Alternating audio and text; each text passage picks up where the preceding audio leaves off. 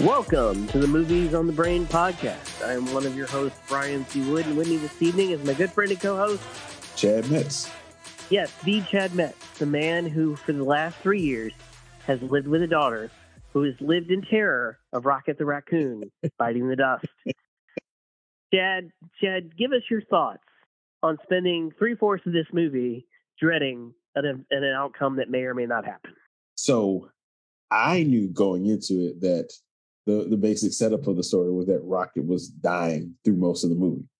I knew that. I didn't tell her that. And we really didn't like thoroughly debrief afterwards. But she did say, well, one, she was like, I'm never watching this again. It's like, it's mad sad. Fair. I can see that.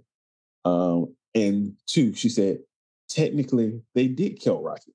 I was like, because he chose to come back.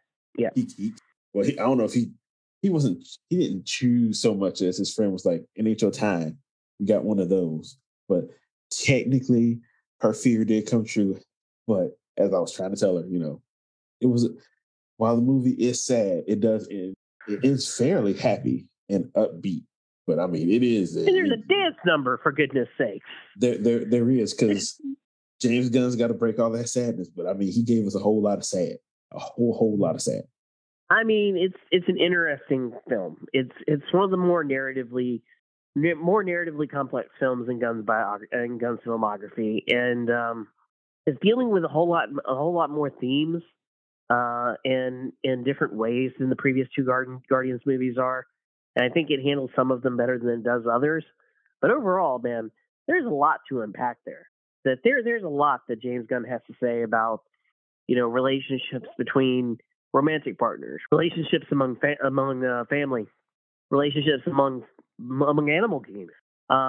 There's a whole lot there. I mean, the whole ending about save the higher intelligence or higher intellect, and then coming back and being like, no, it's everybody. You don't just exclude one group of people. It's everybody. It's a lot, and he handles it very daftly and smartly, and that's to his credit as a writer and as a filmmaker. And man, if he can do this much with the Guardians of the Galaxy, imagine what he can do with Superman. Yeah, I'm trying not to think about it. I'm just trying to relish this as it is before we get to the whole next stage with Superman and stuff.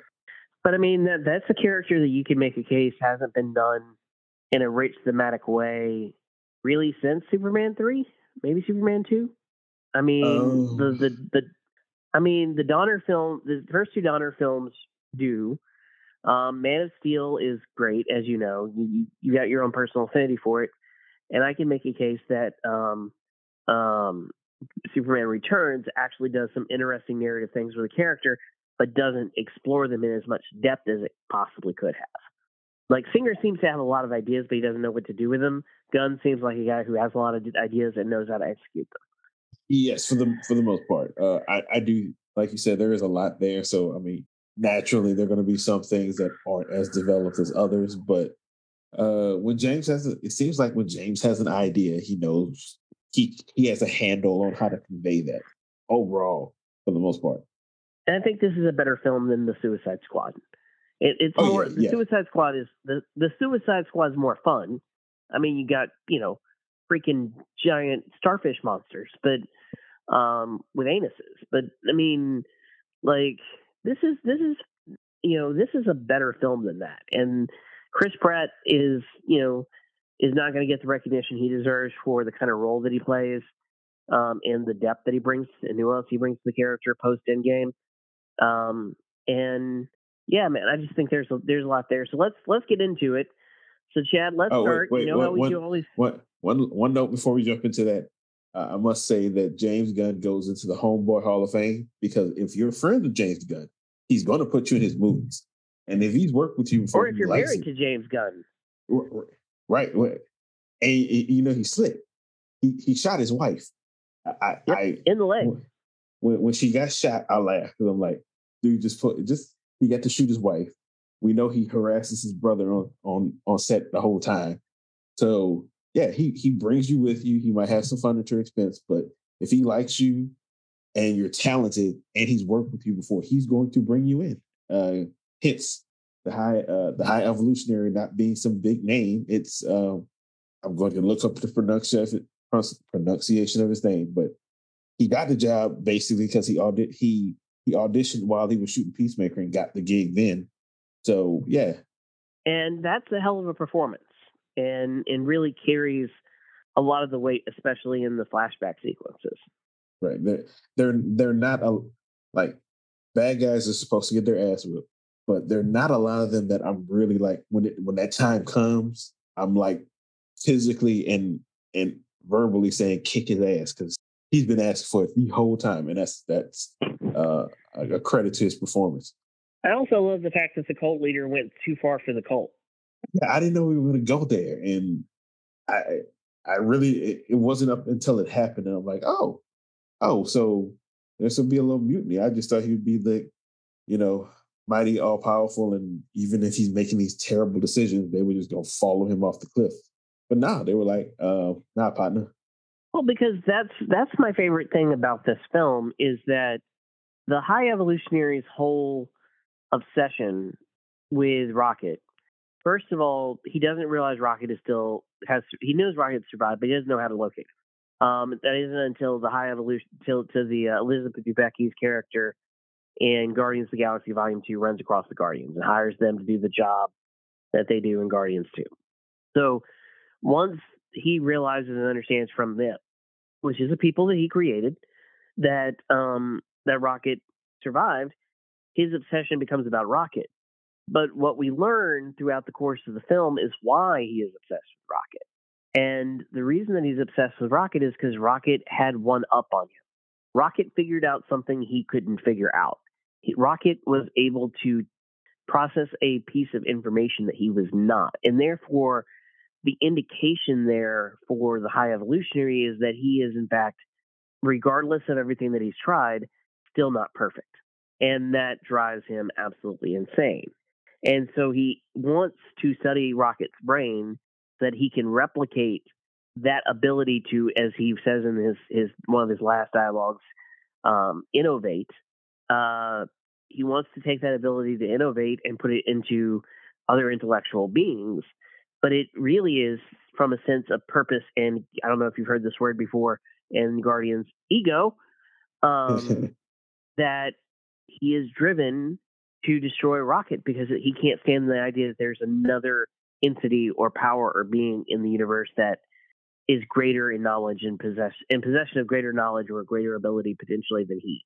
And I thought that was probably the most thematically relevant thing that I got out of the film, and the thing that I loved the most was the fact that it wasn't just, the High Evolutionary being, a stand-in for animal cruelty or science gone wrong or power for the sake of power driving a person mad or any of those other kind of typical tropes. It was really and truly 115% about the fact that Rocket understood something he didn't, and that he couldn't stand to be second place, and that was a unique motivation and something that I really liked.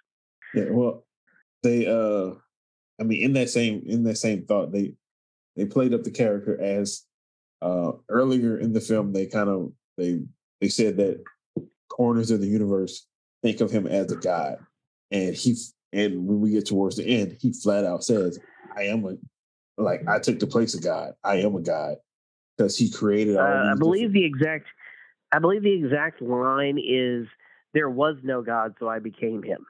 Yeah, I knew it was something. Because she says, "Oh God," and he was like, "No, there is no God. Like, I took his place because there was no God." Yeah. So his whole thing is just hubris. He's done all these things, and he views himself as a god, and he technically creating all these things. He is a god to those, and he took it too far until this one. What he call? What did he call it? He called him. I don't know. He called Rocket a lot of names.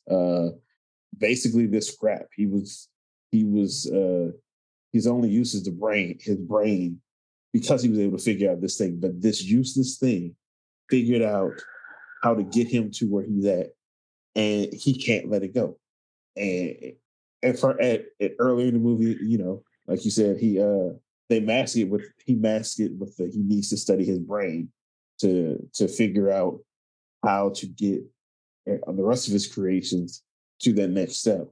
But then in the end, it all just boils down to you a insignificant thing did something that I couldn't, and I really can't stand it. The brain is a good topping. I probably improve my creations, but it's all the hubris. You are insignificant. I am a god. Yet you did this thing that I couldn't do, and I hate you for it. And it's the replication of the study over and over and over again. Like he has tried, and he is trying across the universe to basically create the perfect, quote unquote, perfect society. Although the issue is that he keeps creating societies and they keep failing because ultimately they're not perfect because there is no such thing as a perfect utopian society that he is chasing. Right. So it's a fool's errand. But every time that he does, anytime he feels like it's not working or that it's failed or that it's incomplete, he just exterminates them or hits the explode button, and that is a cruelty and a menace all to itself. I mean, that is to say, I made you and I can unmake you and start over again. It's a unique outlook on life and on conception and on religious beliefs, which we both know James has got a running theme of that throughout his films, and even the Guardians films, the Ego Living Planet situation. It was a really fantastic performance because it makes you think about the character, and it didn't just become about the animal cruelty. Because it could have very easily delved into, oh, look at all the horrible things this dude is doing to animals. Isn't he a horrible person? Yeah, and I mean he was doing some horrendous stuff, but yeah, it never came to that. Yeah, and that would have been the cheap way out, and I'm glad that he didn't take it, because he's a better filmmaker than that, a better writer than that. But that would be my good, Chad. Where was your good on this film? I share with you in there with dang it, I just looked up how to say his name. Hold on, I'm gonna get it. I'll get it right. His name is Chukwudi Iwuji, the High Evolutionary. That's his name, Chukwudi. The dude who showed up to Comic-Con in full costume last year. Yes, he did. That is right. That is right. And I always thought that one was a little weird, just because we'd never seen him before, so it kind of felt out of place. But like, I think if he were to do that now, he would get a whole different reaction because he was a presence every time he was on screen. Like I think everyone did a great job in this movie as far as the cast goes. They all had different parts. They all had their different things to do in the story and the different growth they all shared in this. But so I don't think it's not to put anyone down, but he was just like, I mean, he's a villain, so he gets to do the villain thing, and he makes you want to, again, when he gets his face punched. Well, actually, when Rocket gets to him first, you want to see that happen. The only reason when Rocket gets to him that first time, you're still having that trepidation because you don't know what's going to happen to Rocket. So is he going to do some other terrible stuff to him, or is Rocket going to get away now? But at the end, when everybody comes and they're all sharing and beating him down, he earned that through the entire movie. He earned you wanting to see him be hurt, not just lose, not just defeated.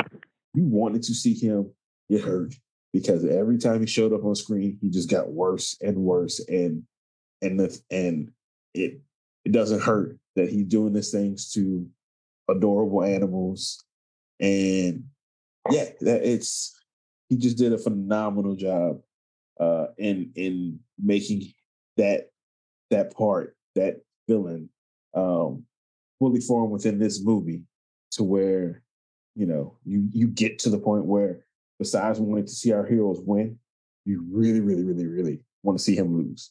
Yeah, and I'm glad that they went that way, and I'm glad that they did things that made the heel turn in this work.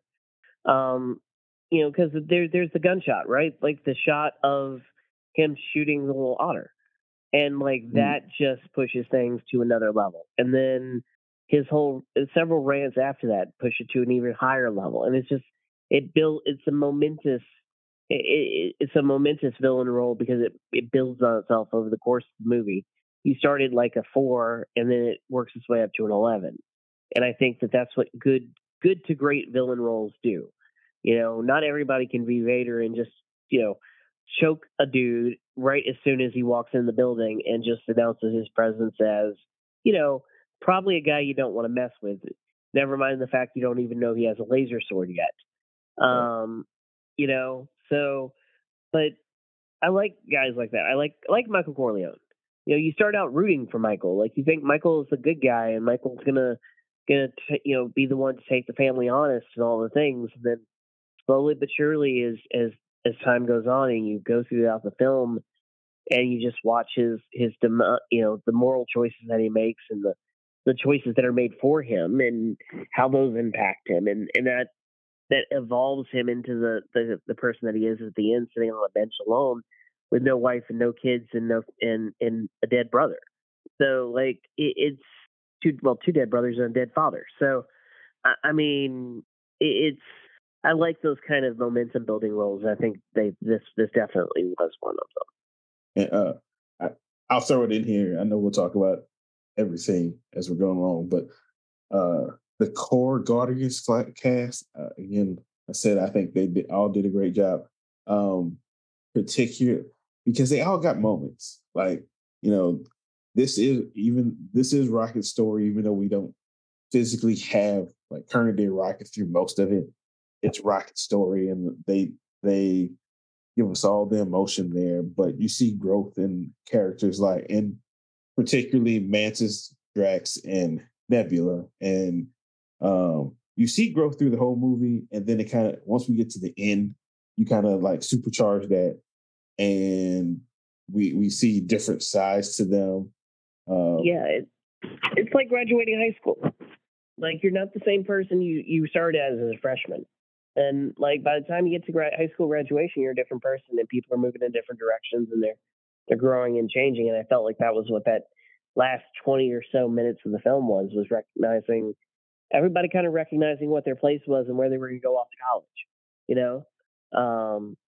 know, I'm going to go over here and do this. I'm going to go over here and do that. Like, but it's because of the journey they've been on through 3 films, or well, 5 films really, 6 if you want to count the little 2 minute stint in Love and Thunder. And they've also just been working together for so long, a decade plus. And it would have been. I'd be very interested to see what this film would have looked like if James Gunn had never had to leave and it had just been made quickly after Endgame.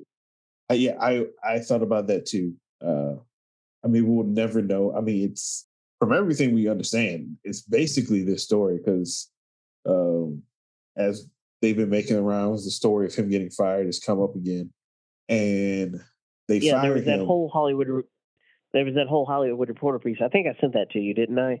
Yeah, I read it. That yeah, that tells the story of how it happened, Yeah, and and yeah, Pratt going to church. he went to church, and yeah, how they in their different ways voiced their disapproval and how they tried to work James back in it.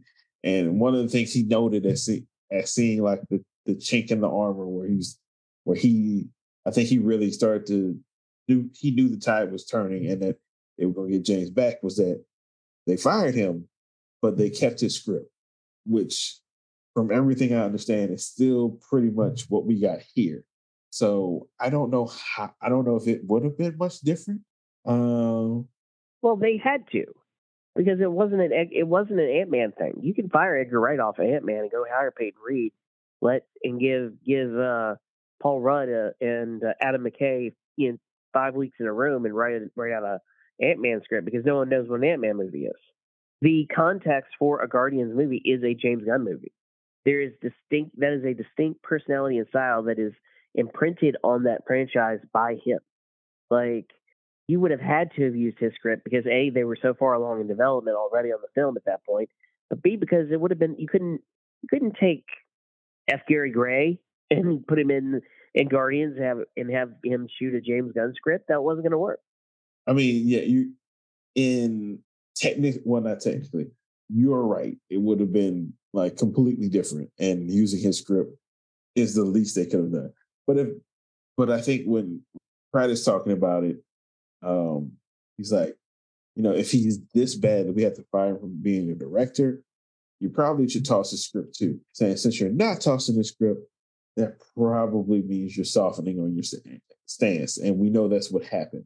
Yeah, I mean, it also is just you're trying to save face because some old tweets popped up and you had a bad news cycle for a week, right, which is essentially what happened. They capitulated to the radicals and the crazies and let that influence their decision making. And instead of writing out a bad PR hit for a couple of weeks about jokes about the water pressure in a shower head, they made a decision, and DC benefited from that decision. Without that decision, there's no Guardian, there's no the Suicide Squad, there's no Peacemaker, and Warner Brothers never works with Gunn, and Warner Brothers never considers him to take over DC. So like, there's a whole ripple effect to the decision by a couple of higher ups that were higher than Kevin, because Kevin clearly wanted to keep him. There was decision making that affected the entire course of the company. And getting fired was like the best thing to happen to James, because it ends with him being over DC. If he doesn't get fired, none of that happens. So, yeah. So, who do you think had the better arc, or not arc, I should say, but better character development? Did they do better with Quill, or did they do better with Gamora? Because I feel like I didn't really see Gamora change all that much. I think she gets bits and pieces of why she would have made a turn and felt for this person, but I don't think she ever gets to that place where it's like, let me put the headphones on you and let's dance and that kind of thing. Whereas with Quill seems at peace by the end. Quill seems like he makes his peace with the ghost that's in front of him, and I think that to me was a little bit more of a surprise. Right. I agree with you. I think you said it. You saw Gamora didn't change as much, but she did see, like, she started off not understanding how she could have ever been with a person like Quill, and by the end of it, and you can see it through the movie, just little parts here and there, and it's not even just Quill. It's also how she could be with these people, and why would these people mean something to her, and why do they mean something to each other? And she sees that she starts seeing that through the whole thing. And she sees moments with Peter and understands him more. So by the end, yeah, she's not going to stay with him, but she understands. She understands how the person that she was came into it with these guys. How they bonded, and how she started to bond with them in just that short amount of time, and why she might have fell for Peter Quill. She's still not, but she said, I'm still not that person, but I understand. Whereas Peter, the whole thing has been this traumatic thing happened to him as a kid, and he never wants to go back since. And I think while he has that arc from this movie, because his arc goes from losing Gamora and having Gamora, but not his Gamora, compounds all of the stuff he's already been going through, and he's taking and drinking and being drunk, and you can kind of see parts of this you can kind of see him being in this kind of rut to start the holiday special. So this is a thing with him. In Love and Thunder. And yes, and Love and Thunder. So they kind of kept him in that place to start so through those things to start him at this movie at pretty much the lowest that he's been.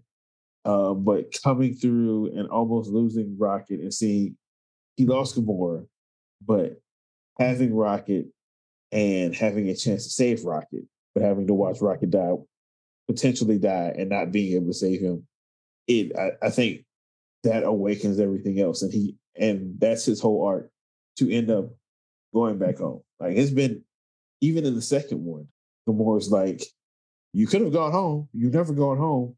Why are you afraid to go home? And he rushes it off. So yeah, he had the bigger arc because the thing that he's been running from, he said it, the thing he's been running from since we've known him, he's got to he's finally decided to stop running. So he goes home uh to see his family. So yeah, he had the greater arc in this one. But I do appreciate Gamora because a lot of people would have had her be with them, see these things, and then entertain or actually get with him at the end. This is saying this was acknowledging all those things and that she had a little bit of growth, but also in that growth realizing I'm still not that person, so I can't be here. And him having the growth to accept that. Yeah, it's the ghost of what was. Like that's literally living with a ghost. She outwardly looks like the same person, but she's not the person that fell in love with him and went on this journey together for 3 years or 5 years or however long it was. And so like she has her own journey and her own footpaths and her own everything. Because remember, she is a woman ripped from her own time too. Thanos brought her along from 2014, right?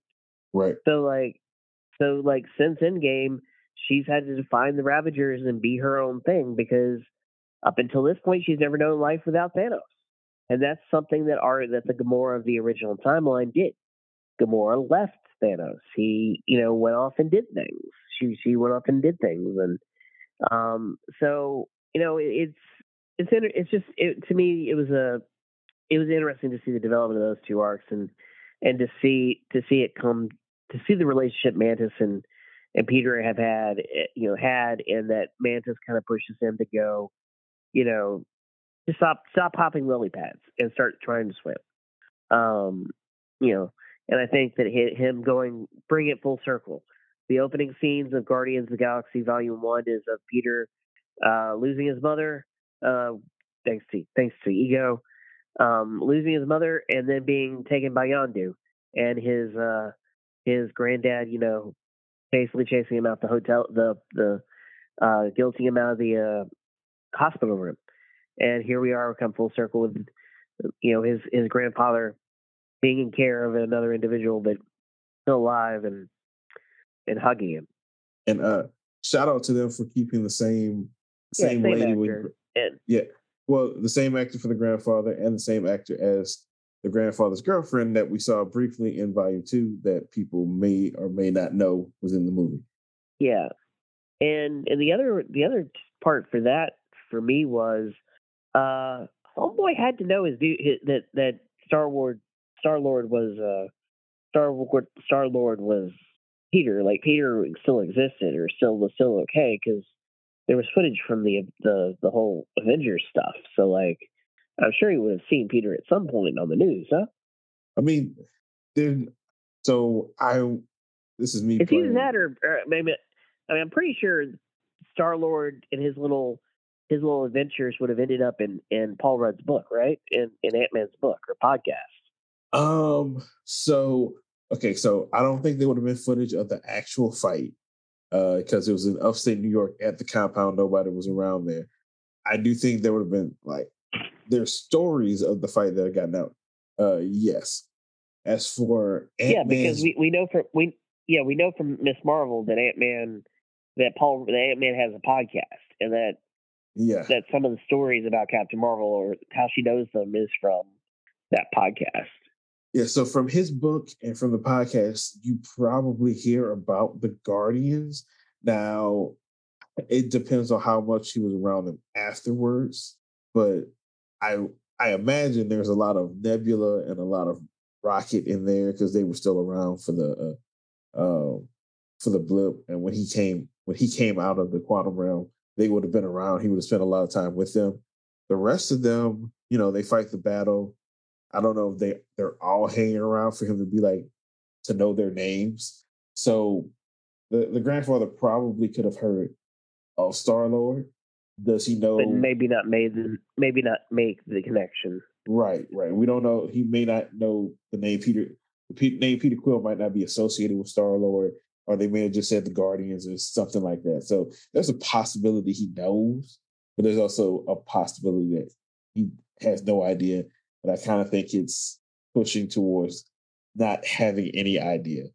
Maybe being aware of the Guardians, but not that his grandson is part of them. Indeed. So, Chad, what was your not so good on this one? So a smaller one is that so they changed composers for this time around for the Guardians. Brian Tyler did the first two. He composed the Guardians theme, which, in my opinion, is probably the second most recognizable theme in the Marvel universe after Avengers. Because we went through that stretch. By the way, we talk a lot about composers over time, and guys like John Williams who have these outstanding careers where you just have banger after banger. Alex Silvestri is on that list. Oh yeah. Like if you just look at his CV of like memorable film scores, like that dude's got a Hall of Fame resume. Yeah, I mean, as long as I've known John Williams' name, I've known Elvis Silvestri's, and mostly because I knew it from Back to the Future. But he got that. He got Roger Rabbit. Off the top of my head, he's got. I think Avengers is what pushes him over, because it's played at college football games now. You play that music, people know exactly who it is, and that's the mark of a great theme. So yeah, he's up there. But, yeah, it was his call to have the drum beats start with the portal scene because there was no music there, and he was like, "Let's put this in there, see how that works." Yeah, he made some good calls on that one. The Avengers theme on top of the moments in Endgame, which the portal scene. Everybody at this point, everybody knows this is a separate thing too. He put the music. He made the music cues for the Captain America scene from when he fights with Mjolnir, which is also he composed the Captain America theme. Which I love that one, but a lot of people don't seem to know it. But anyway, Brian Tyler did the first two. He composed the Guardians theme. You hear that, it's Guardians, even if people don't really think about it. If I were to play that, people would automatically know it's the Guardians. I didn't have an issue with the composition of this movie. I forget. I want to say the composer's name was like John Murphy or something like that. I'll look it up in a minute. But I thought the score was fine. I'm pretty sure if I go back and listen to it, I'm actually going to like it.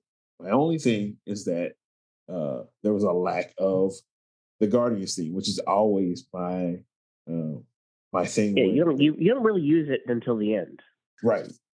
And my thing when you change composers, a lot of time those new composers they'll use the motifs from the original movie, but do new things too. And with Guardians being so recognizable, I wanted their theme to stay intact.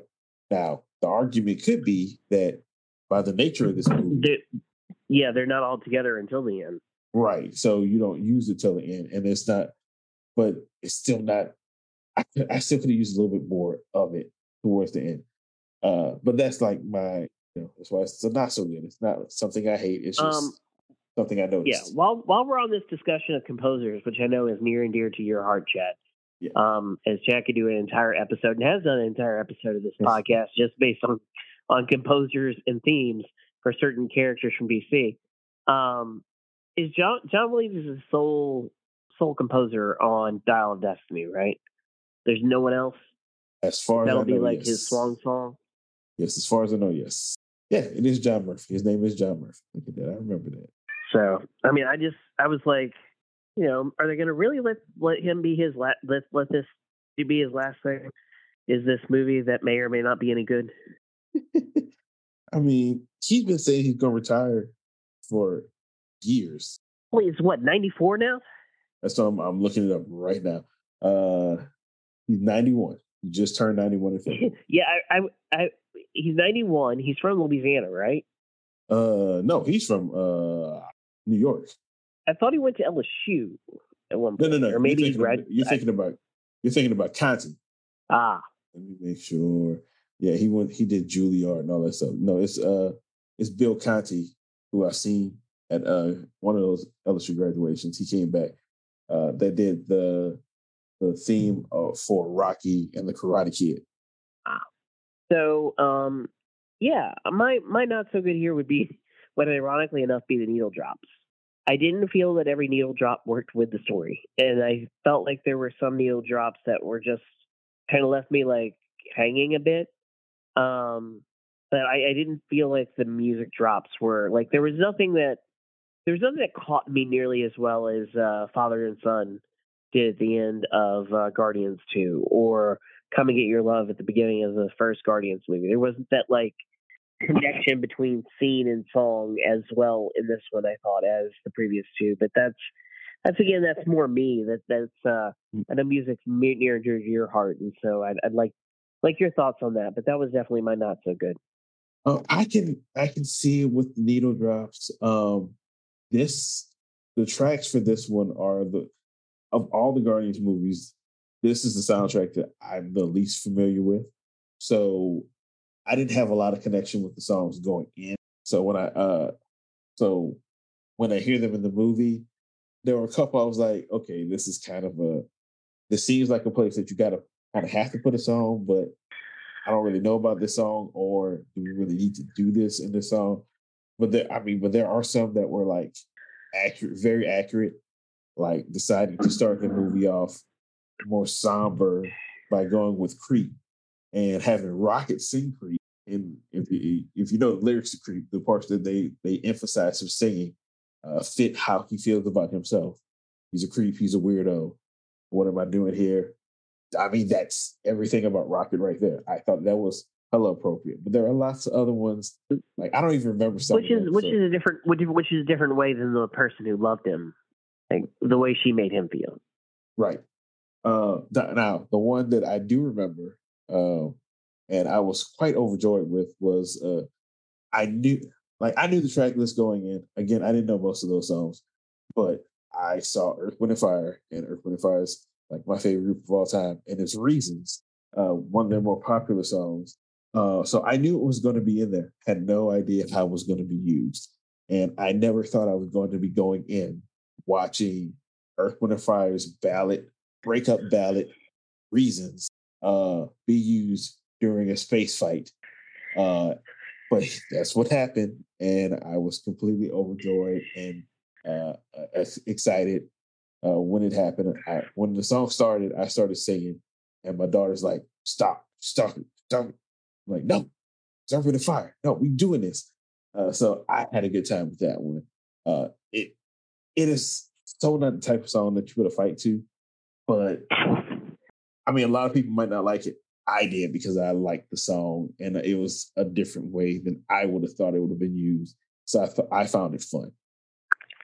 Yeah, I mean, like I said, they were like the use of father and son in most things makes me emotional. Just because if you use it right, it can be very powerful in an emotional context.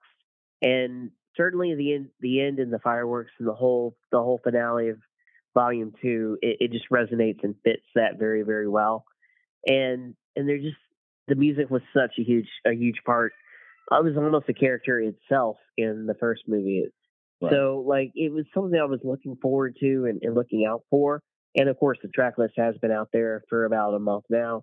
Mhm. But it just wasn't, there were some needle drops that just didn't work for me. But then again there were some scenes, like there were whole sections, and we'll get to that in a minute, that didn't make, like I could have completely done without them. But yeah, I thought that was, maybe not as good as it could have been.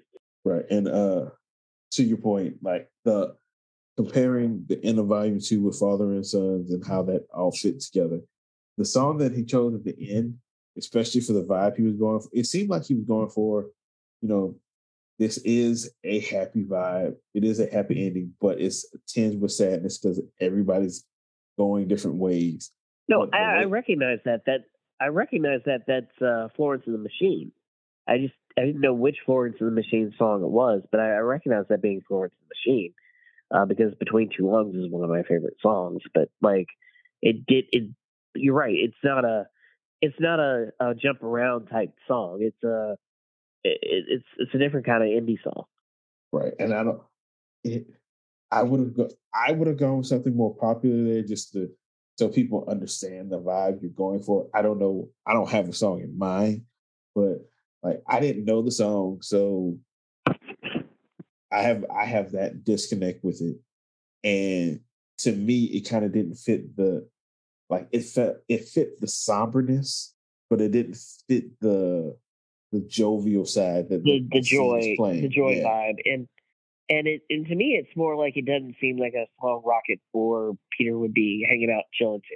Like it doesn't seem like something that would be on either one of their playlists. So that was kind of also a thing for me. Oh, see that I can excuse because he's got the Zoom now. He didn't Shuffle, curate the yeah. Zoom. It's just loaded with crap. Yeah, the Zoom that almost killed him. Yeah, yeah. So Chad, who wants to go first on the bad? I mean, I'll go. Like most of the times with me with these, I don't really have like super bad, but I did feel the time at towards the end. While I understand, like, there's never a point that I was like tired of the movie. I was cognizant of the time at a certain point. Um, and I don't want to say he was a waste, but there's not much to Adam Warlock in this movie. I mean, he is the exciting incident, but that's kind of it. He's not really even like chasing them after a point. No, He, and he does it on accident. he sets right, Rocket's thing off on accident. right, because yeah, he's supposed to go and get Rocket. He ends up almost killing him and himself in the process. But then he's gone for a long stretch of the movie, and there is a long stretch of the movie where we don't see him and we don't see the High Evolutionary. Now, once we get to the High Evolutionary with Warlock that first time, High Evolutionary is kind of steadily there. But that's like 45 minutes. I want to say it's like 45 minutes into the movie. For Adam, like he shows up there and it's like spot. Then he's there at the end, and he's not much at the end either. So Now, see, I'm good with that because like he's there as your inciting incident. He carries over from the previous movie. You're putting him on the board, like the chessboard of pieces that you've got, and also like he's doing this for his mom, is just sending him out to do this stuff, and he's like a teenage kid with a car for the first. Like he's not a fully formed being that like even Elizabeth, even the High Priestess, forget her what the high priestess, even she's like, you let him out of the cocoon a little bit early, yeah, so they're very much like he's rough around, and James is very obvious about that. I did like the badass opening where every Guardian takes their shot at taking care of him, and he just obliterates them because yeah. it reminded me very much. It reminded me very much of that scene in Infinity War where you're like, oh, Hulk's got this, and then Thanos proceeds to beat Hulk down so badly that Hulk never wants to come out to play again. Uh, it's it's that kind of thing, and I like that it establishes that he can be powerful. It also establishes that he doesn't know how to harness all of that power yet. My bigger issue with that is that they underplayed that he also now doesn't have a family. When the planet, when the semi Earth or the reflective Earth or whatever, alternate Earth or whatever, is being blown up because again the experiment didn't work. Um, he can't save his mother. He's flying to save his mother, and his mother blows up in his face, literally. Right. And so he also at the end is left without a family, and he is given and shown forgiveness and grace by Groot of all people, who says something other than "I am Groot" this time. And he's shown compassion, and he now has this little family of his own in this group of misfits that's floating around throughout space. And so I appreciated his arc, and I appreciated Will Poulter's performance. I don't think they did enough with him, but then again, your primary antagonist is not the High Evolutionary. It's is not Adam Warlock. It's the High Evolutionary, and the High Evolutionary himself says they're a secondary option. Like they're the secondary. I know where they're going. Like, I'm just gonna let them pile around the galaxy and do whatever. So even he is dismissive of Adam Warlock and the High Priestess. So I thought that was the movie's kind of way of telling you this is where your focus needs to be. So, yeah, I didn't. I understood why they did what they did with him and the amount of time. So I'm not. I'm not saying that. For the purposes of our discussion, it's the bad. But I'm not saying it's a thing that I necessarily disagree with. It's just for the excitement of Adam Warlock. He doesn't do a whole lot, but he serves. So it's kind of like Harry Styles' character at the end credit scene of Eternal, like or the Blade voiceover at the in the post credit thing for Eternals. It's like it gets you excited about what can be. He exists. He's on the board.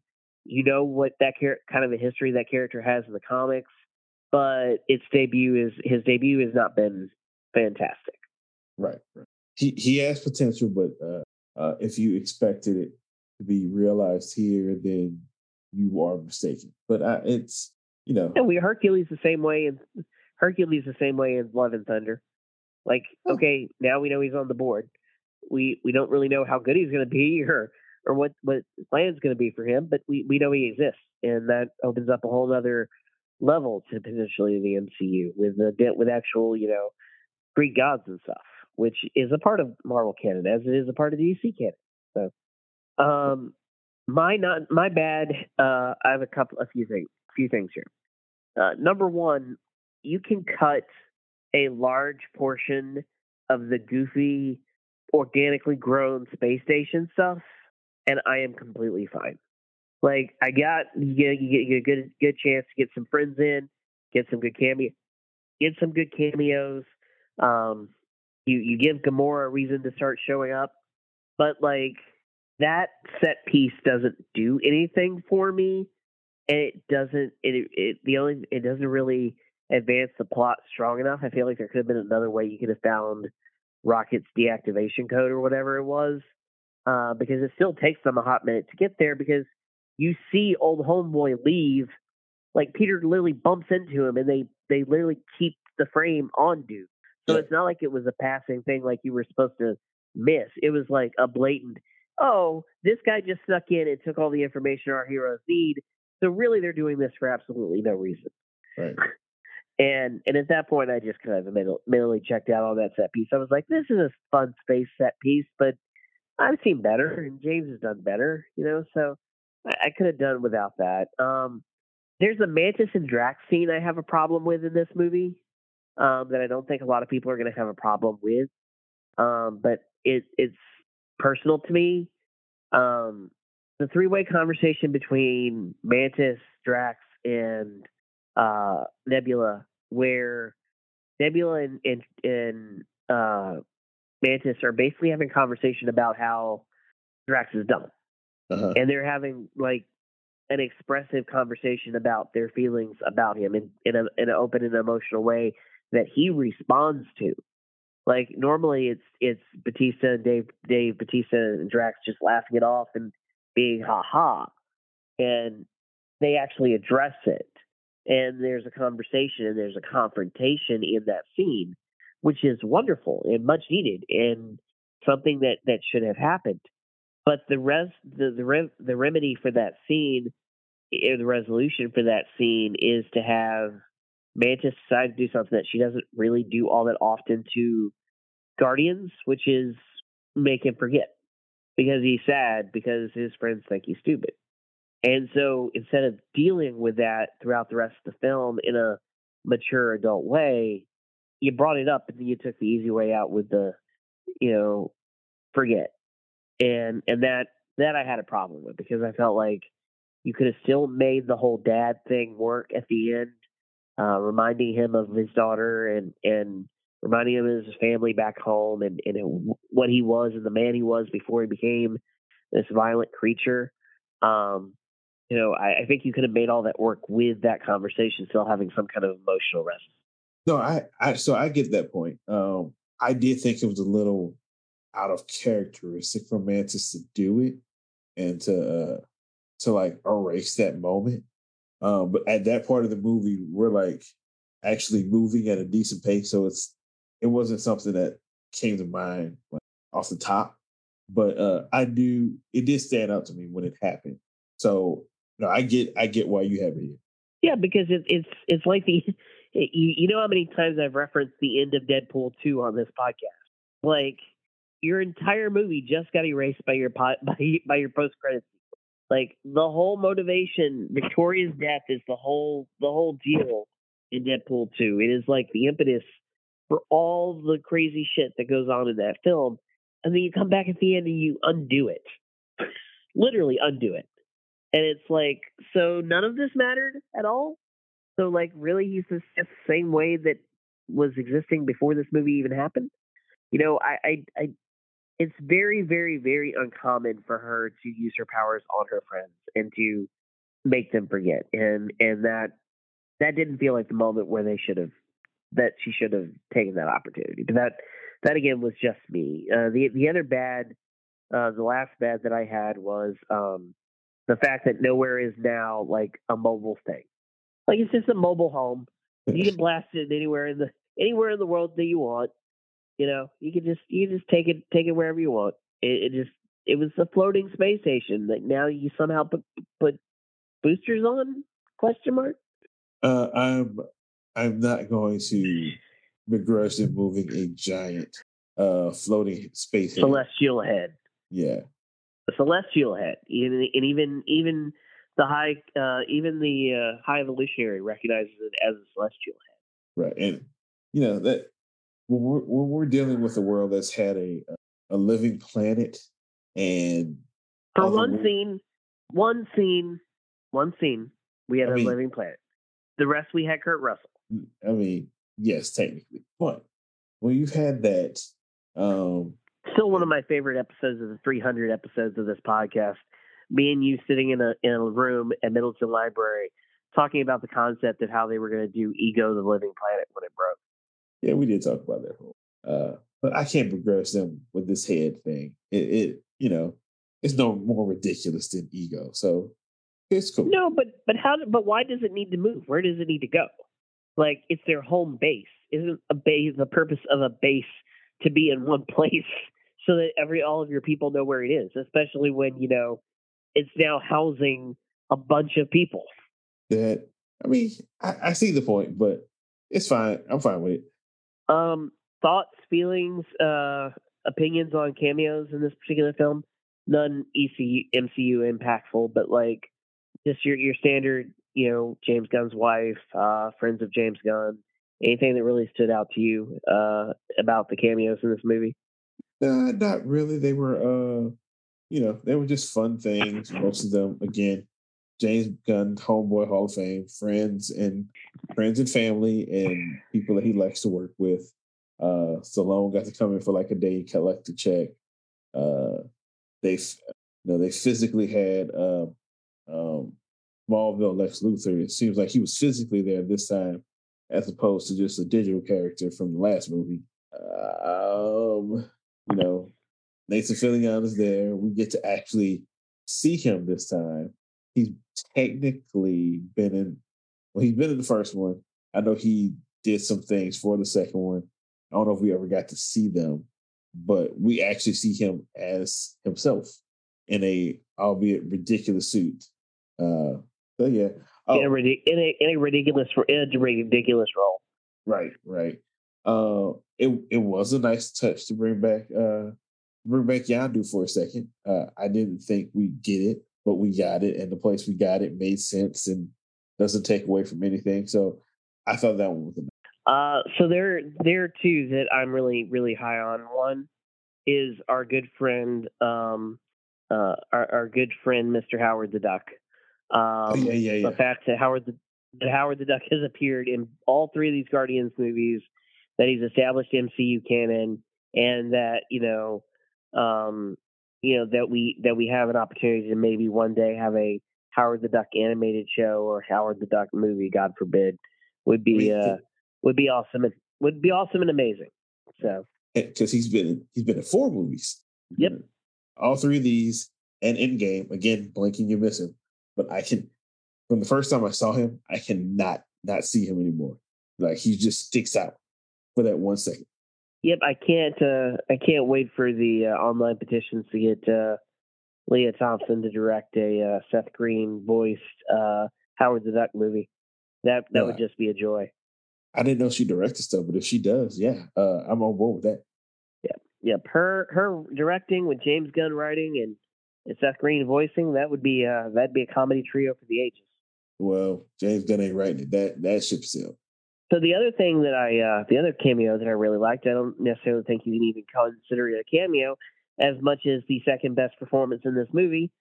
Our good friend, Friends and Geeks, Freaks and Geeks alumni, Good Uh, Burger alumni, Madman alumni, Linda Cardellini, wife of Hawkeye, voice of the Otter. yep, I knew that was her. And I love seeing Linda Cardellini in anything she does.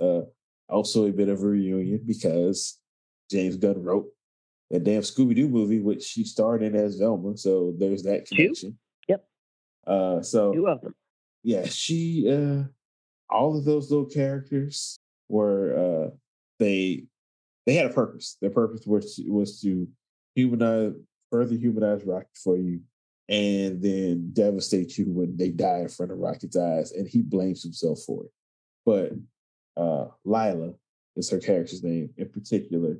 She was supposed to bring that warmth and empathy and that feeling of love uh, that made Rocket feel like he was something, and then have that take away and then reinforce the feelings of what the High Evolutionary told him was that he was worthless scraps. They all were worthless scraps, and that they needed to be destroyed.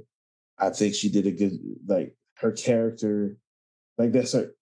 Of the three, she's the one that's supposed to give you all those feelings. The other two, you're just supposed to understand that Rocket can make those connections, but she's supposed to really bring home that Rocket is loved and loves other things. And the warmth Yeah, of Linda because Carlini kind of he has shines the through. compassion. He has the compassion for his friends that once he finds out that they're all going to die, he tries to help them get out of the situation because he wants his friend group to fly away to the far beyond to the happily forever. Right. It's to show that he's always had that compassion. He just kind of held it back because it got his friends killed. And he doesn't want to lose anybody else. And he doesn't want to feel worthless. That's what those friends are meant to convey in this movie. We still don't know after 3 movies how Rocket and Groot ended up together. No, we don't. I kind of thought for a brief second, I thought maybe we get that, but no, I don't think that's as important, especially since James has gone on record as saying that these 3 movies are about the damn raccoon, which also uh, we got the damn payoff line from that. Through all of these damn movies, anytime he says somebody says he's a raccoon, he his first the first time somebody called him a raccoon, he's like, "What is that?" And ever since then, it's like, "I am not." It's only been Rocket, even though we know the character's name is Rocket Raccoon, and this movie finally gave us the payoff. He is Rocket Raccoon. Yeah, it was his Avengers Assemble moment. Right. I don't know. I hope more people enjoyed it than just me, but I enjoyed the hell out of it when he finally read the little thing and it said raccoon and he looked at them again. It's like he put it together. He was a little woodland creature from Earth that the High Evolutionary just brought with him, and he named himself Rocket, but he is a raccoon, and he embraced it all in his moment of kicking the High Evolutionary's ass. Yeah, and it was much appreciated and a lot of catharsis and build up to that moment that really worked. And there's a lot about this movie that does work on an emotional level and a thematical level, especially as a trilogy capper. Right. So, all that being said, everybody's still on the board. Yep. Well, Granted, they're in different places. Granted, they're in different places, scattered across the universe with different animal friends. You have a brand new Guardians lineup. Your thoughts, sir?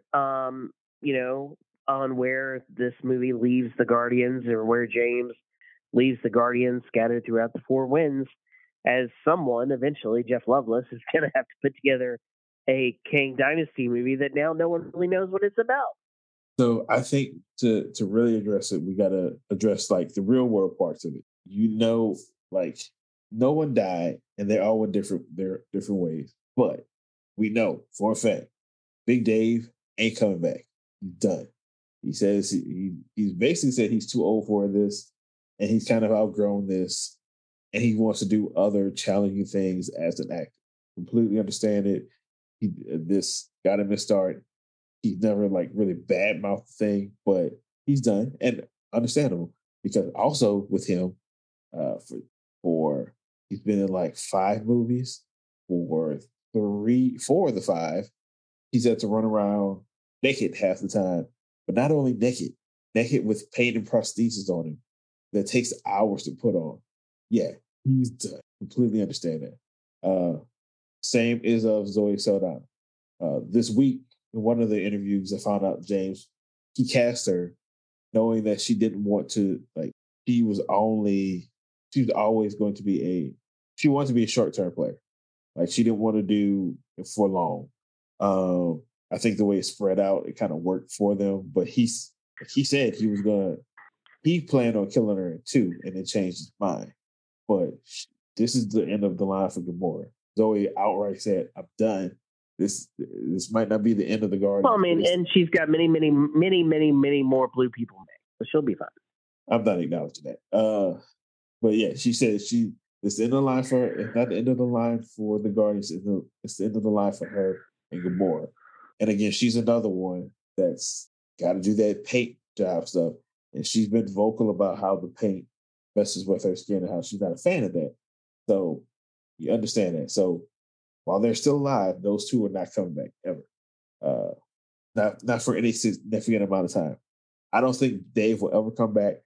You might get Zoe to pop up. Yeah, and they set Dave up where he could like just he's there with them trying to take care of the children. Yeah, as long and she's just set there with the Ravagers. She's re-embraced by the Ravagers at the end to go off and do their own thing again. So you don't really have to bring the Ravagers back. Right. So yeah, they're off the table. Even though you could bring those, I mean, because Volume 2 did tease the original Guardians from the comics, which takes basically those leader of Ravagers, which includes Michelle Yeoh, who would be like has 2 roles in MCU. Just want to throw that out there.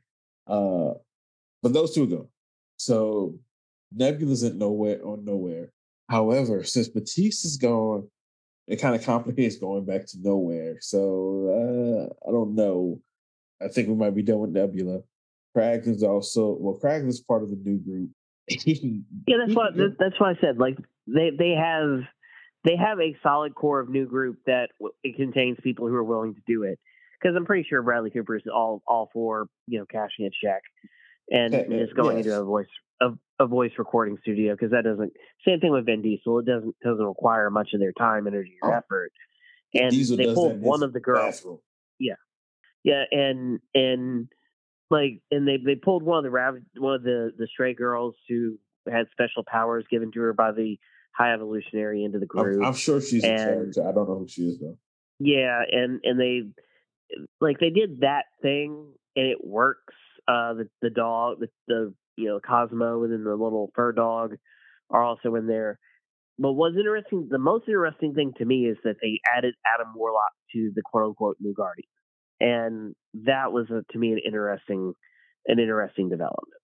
I wasn't shocked by it. I mean, the way the movie ends, it seems like that would be his newfound family. And Adam Warlock has a lot of history with the Guardians. I'm not familiar with it. He may be a part of the Guardians at some point or another.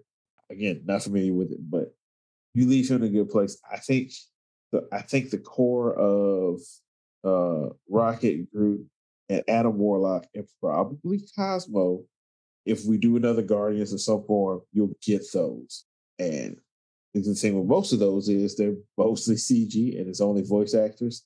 So you can work around that. And Will Poulter, he's only been in one movie, so you can probably swing them. I think you can kind of play around with the other parts of the lineup. But the thing is, I don't think we're going toward as much as I hate to say it, like we went through this one of the last times on the podcast that I'm a really big fan of Love and Thunder, and I thought that there was a thematically rich story there. I just thought it kind of got beaten to a bush because of the screaming goats, which were the litmus test for that movie. If you could stand the goats, you could stand the movie. I think Thor 4 and Ant-Man 3 kind of made them question which franchises they choose to continue and which ones they don't. And it might be a case here where while we do have a Guardians lineup, we don't necessarily have to do another Guardians movie. We can just have them as players on the chessboard for whenever Kang's coming around. Yeah, and I think that's what happens with them. We'll see them in Kang, but I don't think if we get another Guardians movie, we're like 5-6 years down the line. We're nowhere. I don't think we're anywhere close to getting another Guardians movie. Mostly because they have other things. They're still planned out for other things so far down the line. They don't. Yeah, you've got so many other franchises. That's the thing. That's what Iger said. They can be selective about which franchises they give sequels to because they've got so many. Right. And again, it would be hard to do a Guardians movie that is not James Gunn, and that's not an option anymore. At least until David Zaslav and company decide that they want to sell Warner Brothers again in 2 years. So at this point, even if they decide to sell Warner Brothers as long as Guardians does business, which I think it will, and the reception, it looked kind of shaky with the critics at one point, but Rotten Tomatoes has it solid at an 80. I think the audience is going to like it more than the critics. Whoever would be. Yeah, I could see $180 million opening weekend that leads to somewhere around 350 or 400 domestic, and those are really good numbers to start your summer off. If it makes 180 million domestic, they'll be doing cartwheels because as of now it was tracking for last time I looked, it was tracking at like 120. If it does 180, that's more than Volume 2, and it just needs to end up. I think if it ends up at 8, I think that's a win. Yeah, which is right around what Thor was, 785, something like that. Yeah, I think the problem that you've the problem that you've run into now is everybody's standard is $1 billion or bust. Yeah, that's the thing. If fans have that thought, fine. The studio should never have that thought unless it's like unless it's a no-brainer, like Avengers, like the Avengers sequels. After Age of Ultron hit $1 billion, okay, the standard is set. These things make $1 billion. That's like the only franchise I would say has to make $1 billion. Everything else, if it does, cool. If not, fine. I think the expectations should be between 7 and 8.